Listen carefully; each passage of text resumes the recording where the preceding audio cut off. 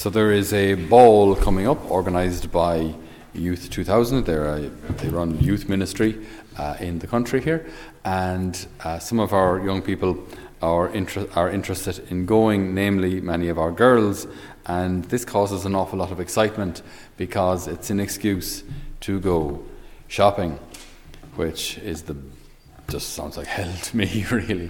But shopping online these days means that from the comfort of your own home, the comfort of your own sofa, you can be shopping in France or Italy or Germany or wherever you want, or China usually, and have it posted here just in time for the ball. So yes, you shall go to the ball.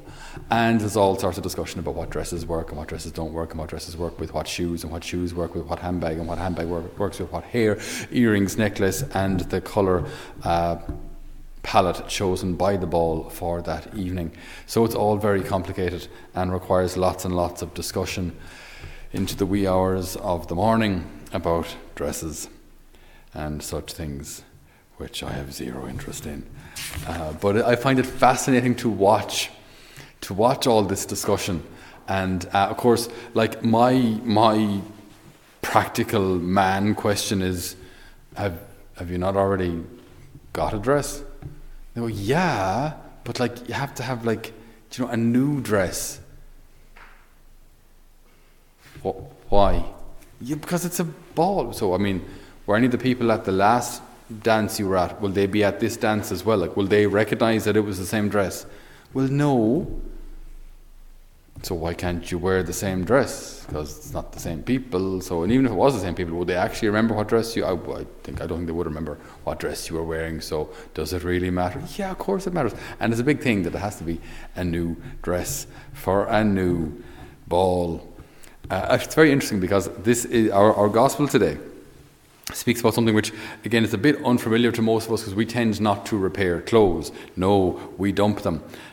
So the gospel uses two analogies that, again, aren't maybe too familiar to us. No one sews a piece of unshrunken cloth on an old cloak. Firstly, we don't wear cloaks. Secondly, I presume that they're made of wool. That's why the wool shrinks. I do know that because I washed my woolly jumper at 90 degrees once, and then it was only fit for Scooby. It was about yay big afterwards. So I do know that woolen clothes shrink. So more than likely, if you have a woolly cloak and you want to stitch on you can't just stitch on new wool because that'll shrink and it'll pull it all and make it all wrinkly, and then everybody would laugh at you, apparently. So you have to shrink it first. I don't know, sew a little patch of with wool and wash it, and then after it's been washed, put it on, and then it won't shrink, and then it'll all look fine, and then you can go to the ball in your cloak, your fixed cloak. And no one pours new wine into old wineskins. Again, something we don't do. We don't pour wine into dried out sheepskin. If he does, the wine will burst the skins, and all is lost. Okay. What is the Lord talking about here? What's he trying to communicate? See, this is obviously language of the people of the time. This is what people would have understood. These were very common, ordinary, everyday occurrences for the people of the time. So what's the Lord saying? The Lord here is making the point that as when he is with us, so when we follow the Lord, things change. When we follow the Lord, things have to change. Things must change. We can't be the same before a conversion, meet the Lord, and after the conversion. We can't be the same. If the Lord has no effect on our lives, we've done something wrong, or we were saints beforehand, which is kind of unlikely. So when we follow the Lord, then things must change. And interestingly, he chooses two images, two analogies here. One for the interior life and one for the exterior life. So the cloak's on the surface. It's what you see. If we follow the Lord, then the way we behave must be different. It must be different. Now, not different for the sake of being different, but it will be different from the world. I mean, the way we vote, the kind of issues that we have, the fact that we think in terms of, pro-life, the fact that we think in terms of pro-family, The fact that we look for religious freedom. These things are important to us. So we're going to vote differently. We think differently. The way we speak, we tend to curse a lot less. Hopefully not at all. And we never take the Lord's name in vain. That's a different category. So that's a little side note there as well. But like saying a couple of swear words and saying the Lord's name in vain are two very different things. Saying swear words are culturally rude. Don't do it. But taking the Lord's name in vain is blasphemy. Don't do that. That's a huge no in comparison to a couple of swear words. They're not the end of the world. Don't do them though. But they're no big deal. That's not an encouragement, but then it's not a big deal. I mean, it isn't. There's other words for poop. I mean, okay, it happens. But taking the Lord's name in vain, that's blasphemy. Very, very, very different thing. So we speak differently. Why? Because of the Lord. We speak differently. The way we react, hopefully, is differently. The way we think, the way we dress. Again, it doesn't change a whole pile for lads. For girls, it changes an awful lot. That ball gowns will be full length with a 16-foot train and are up to here. Okay? Is that okay? I'll be checking later. The way we dress is different. The way we act, the way we drink. Even the way we eat, everything, the way we use money is different.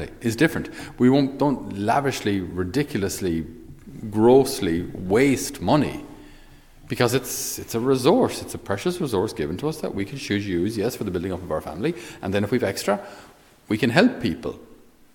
But so everything we do exteriorly is affected by the fact that we follow Christ. But now interiorly, there's a whole universe going on inside each person. You don't see very much on the surface of what's happening inside a person. If you're careful and attentive and observant, you can pick up a lot of things, but we don't know exactly what's going on inside any person's mind or heart. What they're carrying, what they're suffering, what they're rejoicing about. We don't know. We have a family here who's rejoicing at the birth of a new grandchild, which is great, but you wouldn't know to look at you. And not that you don't look happy, but we wouldn't know that's the reason. So you don't know what's going on inside a person. So every person or any person can be carrying all sorts of difficulties. And it's like a thing when we were children at school. Did you ever think that your teacher, Miss Ryan, might have been struggling in any way? Did you ever think that maybe Miss Ryan maybe her father had just died? And a week later, she's back in school teaching, and she was out last week, and you didn't know why. Miss, I can't find my crayon. And, you didn't know. You kind of have to get on with your life as a child, but you'd know, maybe even interest in what was going on with Miss Ryan. But every day she'd turn up for work and be positive and be affirming and help the little children entrusted to her care. We don't know what's going on in another person. So our faith is supposed to change our interior life. That's the wine being poured in.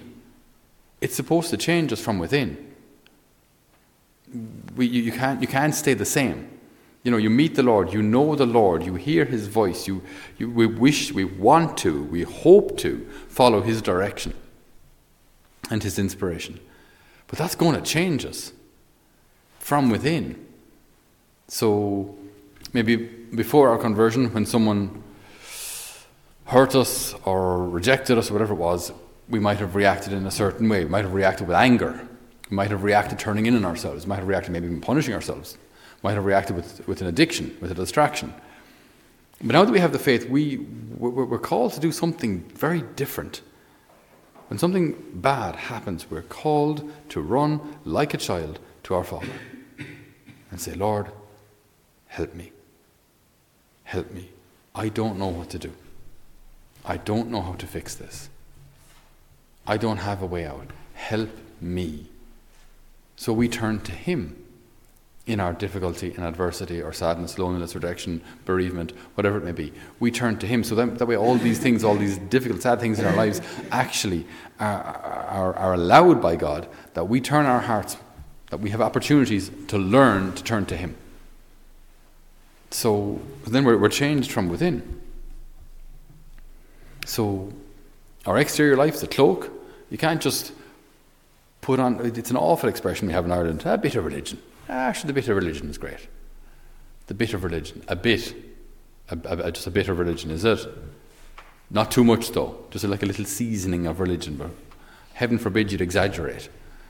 So the bit of prayer, actually the old bit of prayer. We don't seem to want to ever go wholeheartedly into this prayer, religion, spirituality. We have to narrow that one down. Christianity, Catholicism, following Jesus. To do that wholeheartedly. And as I say, you will notice, we should notice, if there is no difference, and this has happened in our culture, if there's no difference between Catholics and non-Catholics, then we're doing something wrong. And this even was noticed these trends are being noticed in Ireland now also politically when it comes to pro-life issues, or even contraception, abortion, those kind of things. Are those rates any different in a Catholic country as opposed to a non-Catholic country? Unfortunately, we're not noticing the stats that we should be. We're supposed to be different. And again, we're not being different for the sake of being different, but we're being different because the ideals of the world, the secular ideals, are not what the Lord wants. Some overlap, many don't. So, in many respects, our ideas, our way of living is different. It has to be.